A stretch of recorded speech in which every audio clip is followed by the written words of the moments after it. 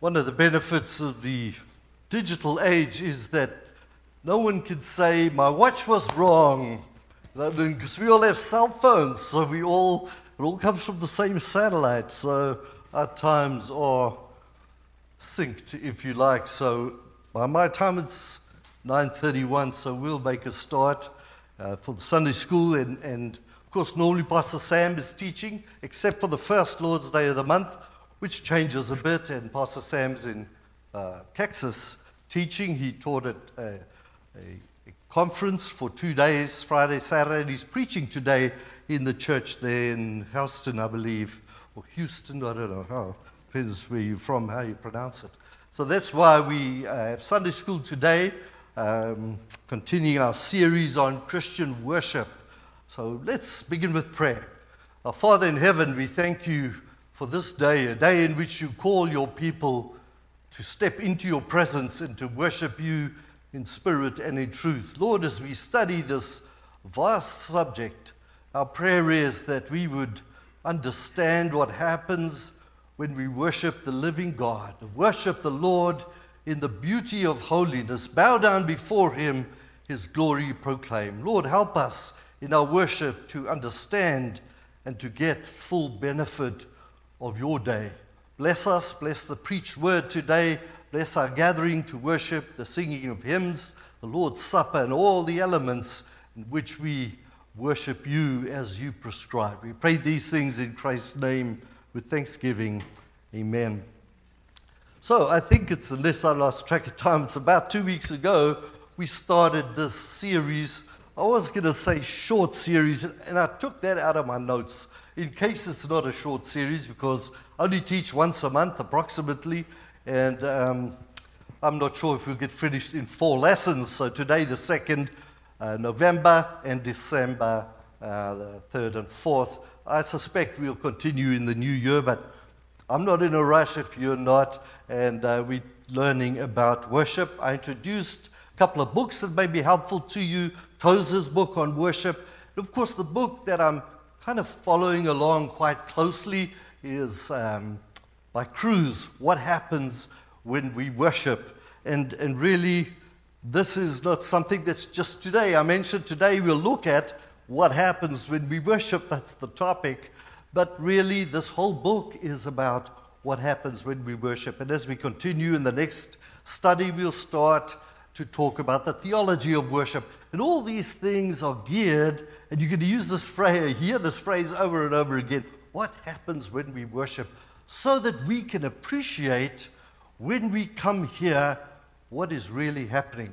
Because from a human point of view, especially a Reformed Baptist service, you look around and you observe the service, you say, quite a bit happens, but not much happens. And that perception needs to change. So 2 weeks ago, we introduced this subject, and we spoke 2 weeks ago about the importance of worship. And we noted that the greatest commandment, as well as the first of the 10 commandments, directly call us and command us to worship God. For in heaven, the angels and the heavenly beings and all the saints that have gone before us, what do? They serve God and they worship God around the throne, day and night, forever, ever and ever, perfectly in the beauty of holiness.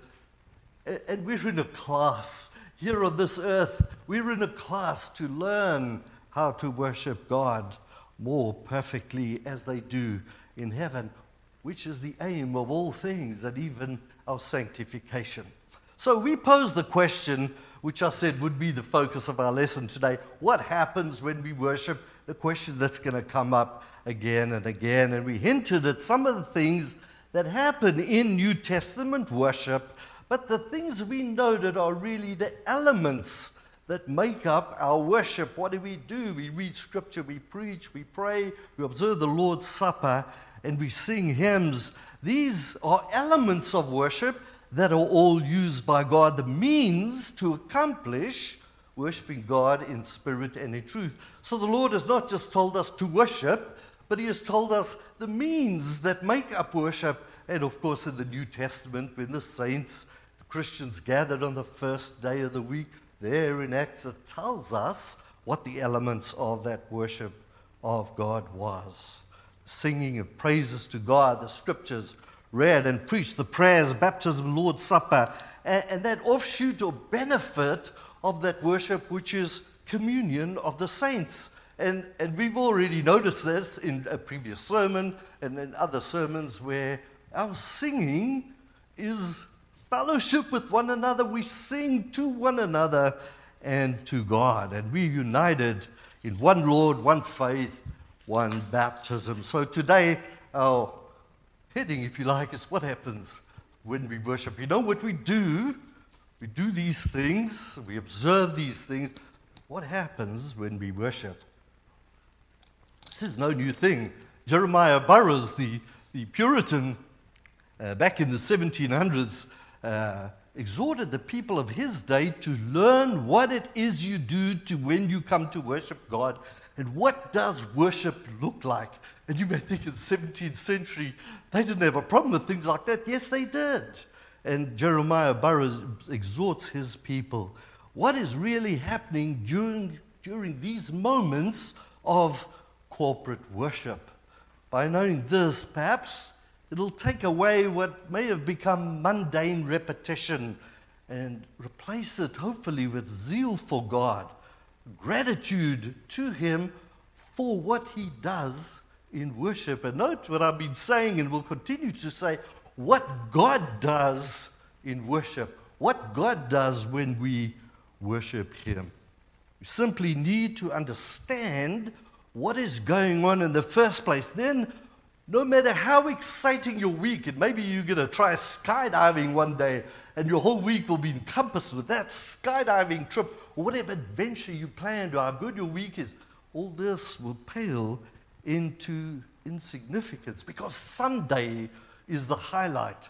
The Lord's Day is the highlight, and the scriptures exhort us to, in our worship, there is one place where we can taste and see that the Lord is good. So this is our object.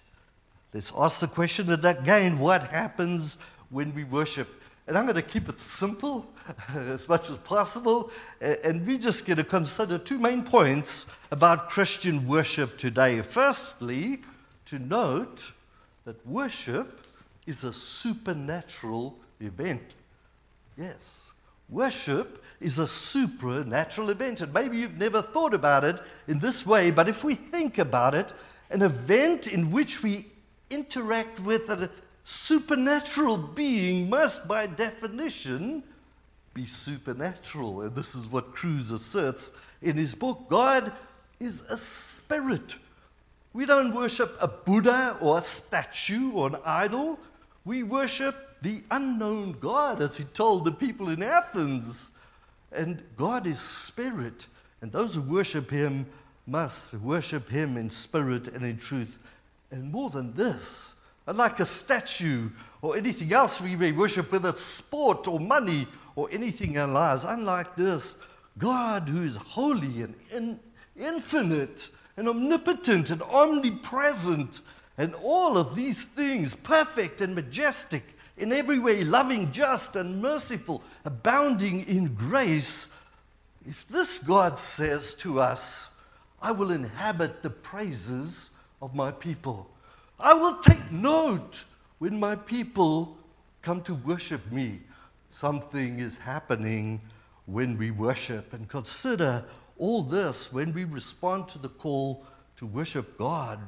Wrap your mind around what will potentially happen in worship in this supernatural meeting. And it's not something we can see. And very often it's not something we could feel. If we could feel it, we'd be a lot more excited because we're human beings. That's why we feel happy when we start singing or playing the music that we love, because we're controlled so often by our emotions. Then this is how we must sometimes. This is, as we come and approach worship, sometimes with boredom, when we consider it a supernatural event, rather it should be with astonishment and with awe instead of yawns, and reverence instead of resentment. And young people, when I was a young man, you had to go to church, and sometimes you resent that against your parents. It is not that we see worship as just another part of our week, as another one of those mundane things that we must perform. And it is a Christian duty that we must perform. It is on our checklist of things to do. We just think of all the elements of worship and we say, that is what happens. We read and pray and sing and do these things. But what are these elements for? And what really happens? What are they accomplishing? And what really happens when we worship? And this is the first thing we need to press to our consciences. We need to realize that something is happening when we worship. We need to educate our minds from the scripture as to what is really happening when we worship. Cruz says, and I quote from the little book, something happens to us. Something happens between us and the people we worship with. Something happens between us and God. And this should dispel the notion, shouldn't it, that I go to worship to observe. And many of us probably feel that way.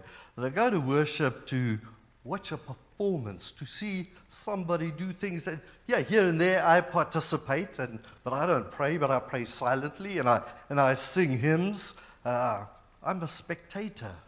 Well, then worship is no different to going to the movies or a football game. Then it's no wonder that the church for centuries have tried to introduce things into the church to make it more interesting, to capture our audience. Let's buy our programs or music or what it is that is pleasing to us, and as entertaining as possible. Let's be more seeker sensitive. Why do we do that? The only reason we would do that is that we don't believe that something is happening when we worship, and that something is supernatural between God's people and between themselves and God. And really,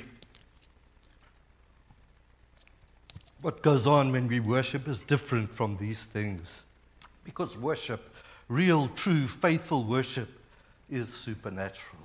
The God of the universe appears by faith. Appears in the Old Testament as a cloud over the tabernacle and meets with his people. And by his sovereign and gracious power, he changes them. And that's the first hint as to what happens when we worship. God meets with his people. God is everywhere. God is with me at work. God is with me in my sorrow and my trouble. But on the Lord's Day, the scriptures make it very clear that that is a day when God meets with his people. Where 2 or 3 are gathered in his name, there I am in the midst of them, and he changes them. And he changes them. That is astounding. It's unlike anything this world has to offer. And yet, how easy it is to forget something as spectacular as this when we come to church to worship. And admittedly, spectacular and astonishing are not the words that you would describe our worship to somebody who says, what's your worship like in your church? And we we're Reformed Baptists and we do this and this and that. You wouldn't describe it as astonishing, would you? In fact, many people would charge worship as boring, dull, dry, tedious. And boring is not a badge of honor to be worn proudly by Reformed Baptists. And sometimes we think that God intends our worship to be in this way, and we think it even wrong to have our emotions stirred. And Cruz makes this point, just because it seems dull doesn't mean that it is dull. And if worship is dull to you, then we're not thinking correctly about worship.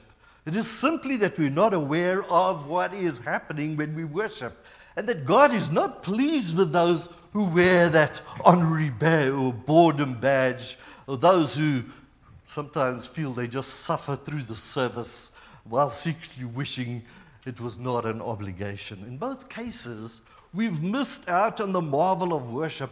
God wants nothing less from us than our hearts and our soul and our minds that are completely enraptured with the wonder of biblical worship from beginning to end. This is what God wants from his people. He wants you to be enraptured when you come to worship him because he is there. And because he is changing your heart. And he changes the hearts of his people. And he does many more things supernaturally.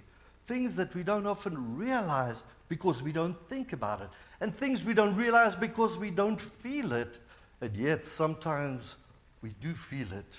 And you know what I'm talking about. When you come to worship and everybody seems just dull and unrelaxed, and the Lord is speaking to you like never before. It's like a voice here in your head that God is speaking to you, and you leave that service and everybody else is just chatting about it, and you can't believe. The Lord changes us when we worship him. The thought of coming to church, to sing his praise, to fellowship with the saints, to lift our hearts and our prayers to his throne, to hear his word and celebrate the sacraments of his covenant and receive his blessing. Anything else is to fail in this great exhortation. Serve the Lord with gladness. Come before his presence with singing. And if we realize what happens when we worship, perhaps that'll change our perspective a little bit. So worship is supernatural, and God is there. And God changes his people when they worship him. Secondly, worship is supernatural. Secondly, worship is meaningful. Worship is meaningful. True corporate worship is not boring, but it is meaningful. And here it is. Cruz says, not because of what we do, but because of what God is doing in and through us in worship. Worship is meaningful, not because what we do, good lights, good music, a band, whatever it may be, user-friendly, seeker-sensitive. It's not what we do, but true worship is meaningful because of what God is doing in and through us by his Spirit. And many churches seek to make it meaningful by making it more entertaining, as we mentioned. And what we do to attract people, let's dim the sanctuary, let's have impressive lighting, let's have props and loud music. Churches, if you go down south, my daughter lives in North Carolina, but anywhere in the south, Mississippi, Tennessee, all those places, the Bible Belt, as they call it in the U.S., if you go about these billboards, will advertise actual advertisements with photos, a band on stage, smoke and beautiful lighting. The next slide is children playing outside games. The next one is couples chatting and smiling to each other in the church's coffee bar. And bold letters come up last. Church was never meant to be boring. And so this is what we do to make it. That's not true worship. Is because of what God is doing when we worship. Worship does not need to be dressed up to be meaningful. And Cruz uses a good illustration. Brussels sprouts is one of my favorite vegetables. However, George, you read the book, he's smiling. He says, however, most of us know, besides me, because I love Brussels sprouts, that Brussels sprouts can only be enjoyed when it's dressed up, when it's tossed in oil and olive oil, and a little bit of garlic, a little bit of that, and then just wrap it in bacon and grill it a little bit. And then we need to dress up Brussels sprouts to truly enjoy them. We do not need to dress up our worship to be meaningful. We do not need to do that. Because God is here. And God is changing his people. And God has given us the means by which he does these things. It's entirely wonderful on its own.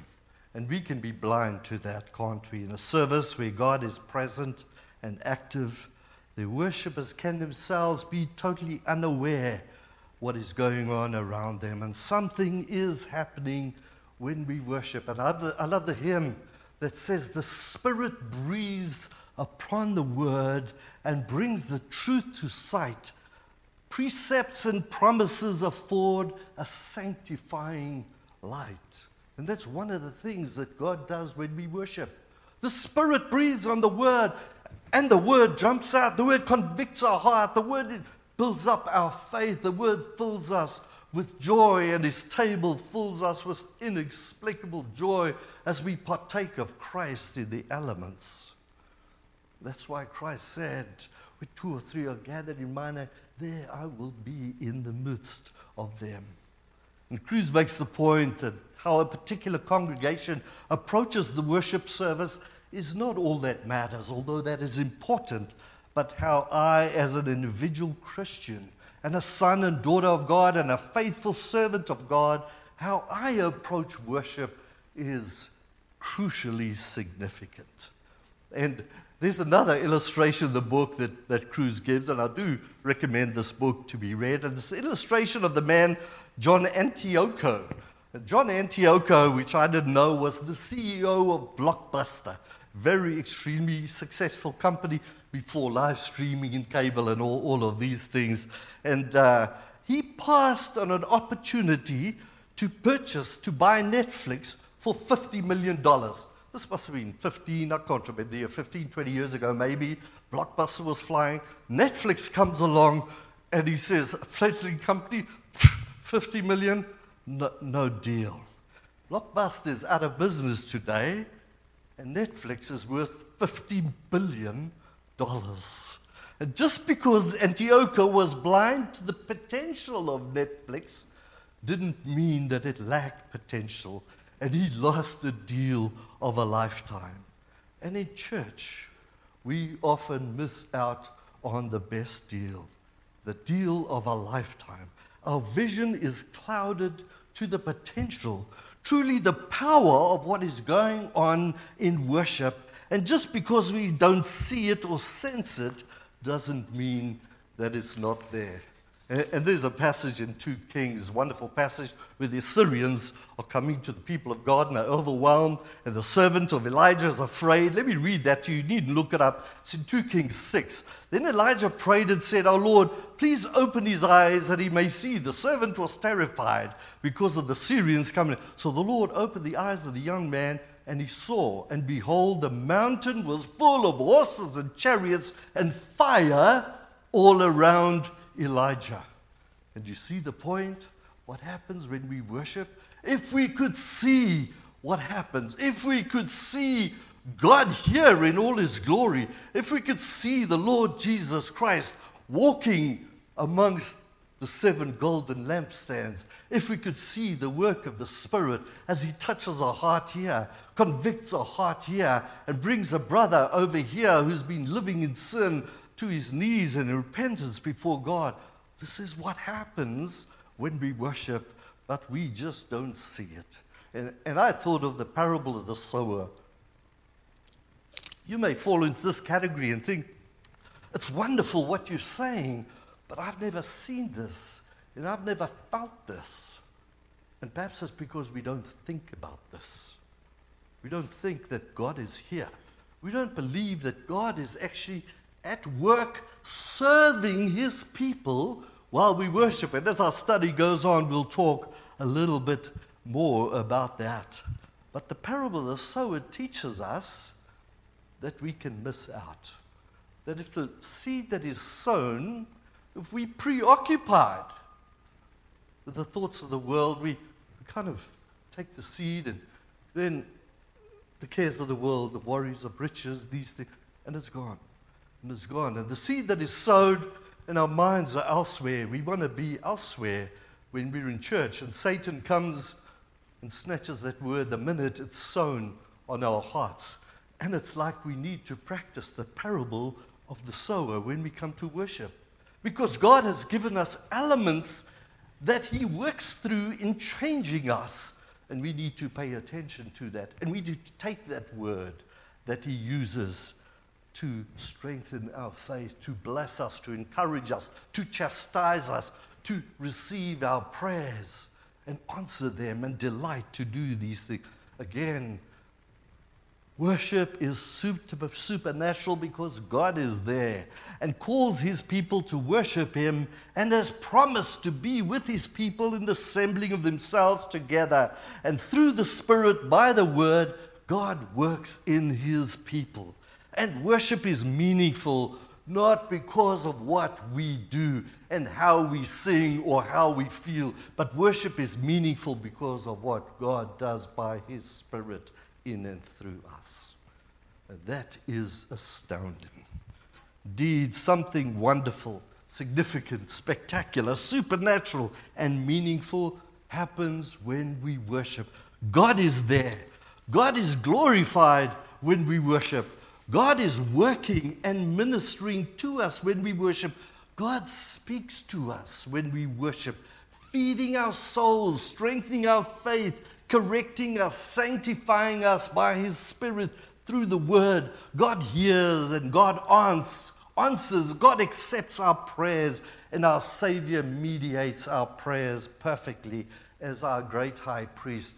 And our Savior draws us to God, ever living to intercede for us. And when we celebrate the Lord's Supper, Christ sits with us. Christ is there. Lo, I am with you until the end of the age. And by his grace, his blessings are imparted to us through his body given and his blood shed. And as we eat and drink, it's more than a symbol. It's partaking of him by faith in our hearts. And we proclaim this in the cross of Christ. And brothers and sisters, not only does something happen when we worship, something happens when we conclude our worship. What is there at the end? There's a blessing or a benediction. And that is not to tell us that, okay, you can go home now. But God goes with us when we leave his house in worship. And when the benediction and that promise, that grace is pronounced, it is a promise from God that we take with us when we go into our week until we meet again. Something truly happens when you worship. Much more wonderful than we understand. It is supernatural and every part is meaningful. May God help us. May God help us to change our thinking and our attitude that we may become better worshipers, that we think and know that this is astounding, that God is here with his people and he speaks to me, he corrects me, he gives me wisdom, he feeds me with the living bread, and he blesses me as he sends me off in our week. So that's what I have for today. And next week we're going to start considering the theology of worship. And I don't want to drag this out too long, but I don't want to cut it too short. At first I thought I'll do this in 4 lessons, but I think we'll be a little bit longer than that. It's a wonderful subject and something that should be very meaningful to us as we consider what happens when we worship. Thank you for your attention, and we're right on time. So enjoy a cup of coffee and fellowship with one another in preparation for worship today. Thank you.